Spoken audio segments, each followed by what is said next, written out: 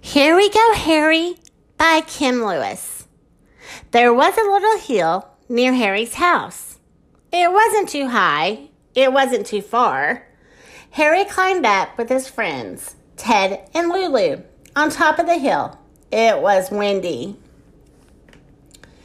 Clouds were floating along the sky, and birds were swooping up and down in the air. "Whoops," said Harry as the breeze flapped his ears.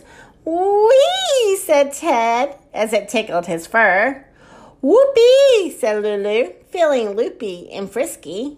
Lulu ran in the grass. She hopped on 1, 2, and 3, and then she leapt from the hill.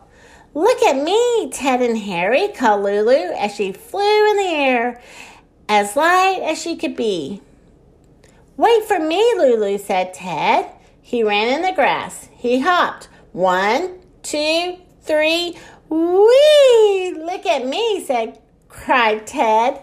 And he flew in the air with the wind from the hill. And they were rolling down the hill. "Whoopee and wee!" shouted Lulu and Ted as they tumbled down the hill in the soft summer grass. They went roly-poly all the way down to the bottom. "What about me?" wondered Harry. Harry peered over the edge of the hill. His ears flapped away this way and that way in the wind, and his fur felt ruffled, and his trunk felt tickled. "Come on, Harry," called Lulu and Ted.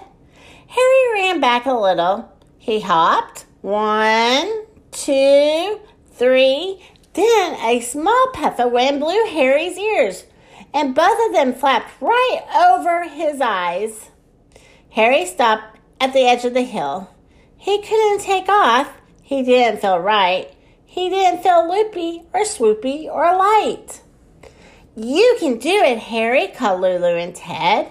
But Harry just sat there all by himself. Lulu and Ted ran back up the hill.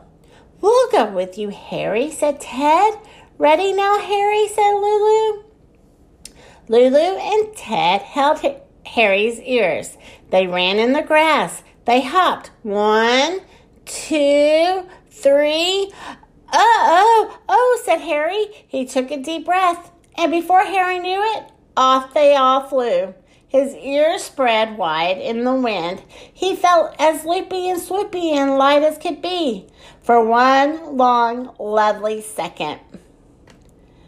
Then the 3 little friends landed, tumbled, slumped, and went roly-poly in the soft hill grass.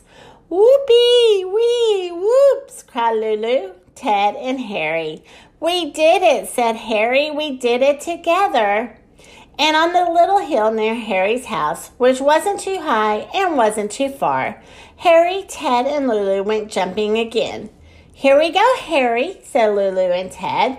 And Harry and his ears, spread wide in the wind, flew the longest and lightest of all. The end. Thank you so much for listening to my podcast. If you would not mind sharing it with your family and friends, I would appreciate it. And if you would not mind rating the podcast, that would be great. Thank you and have a blessed day.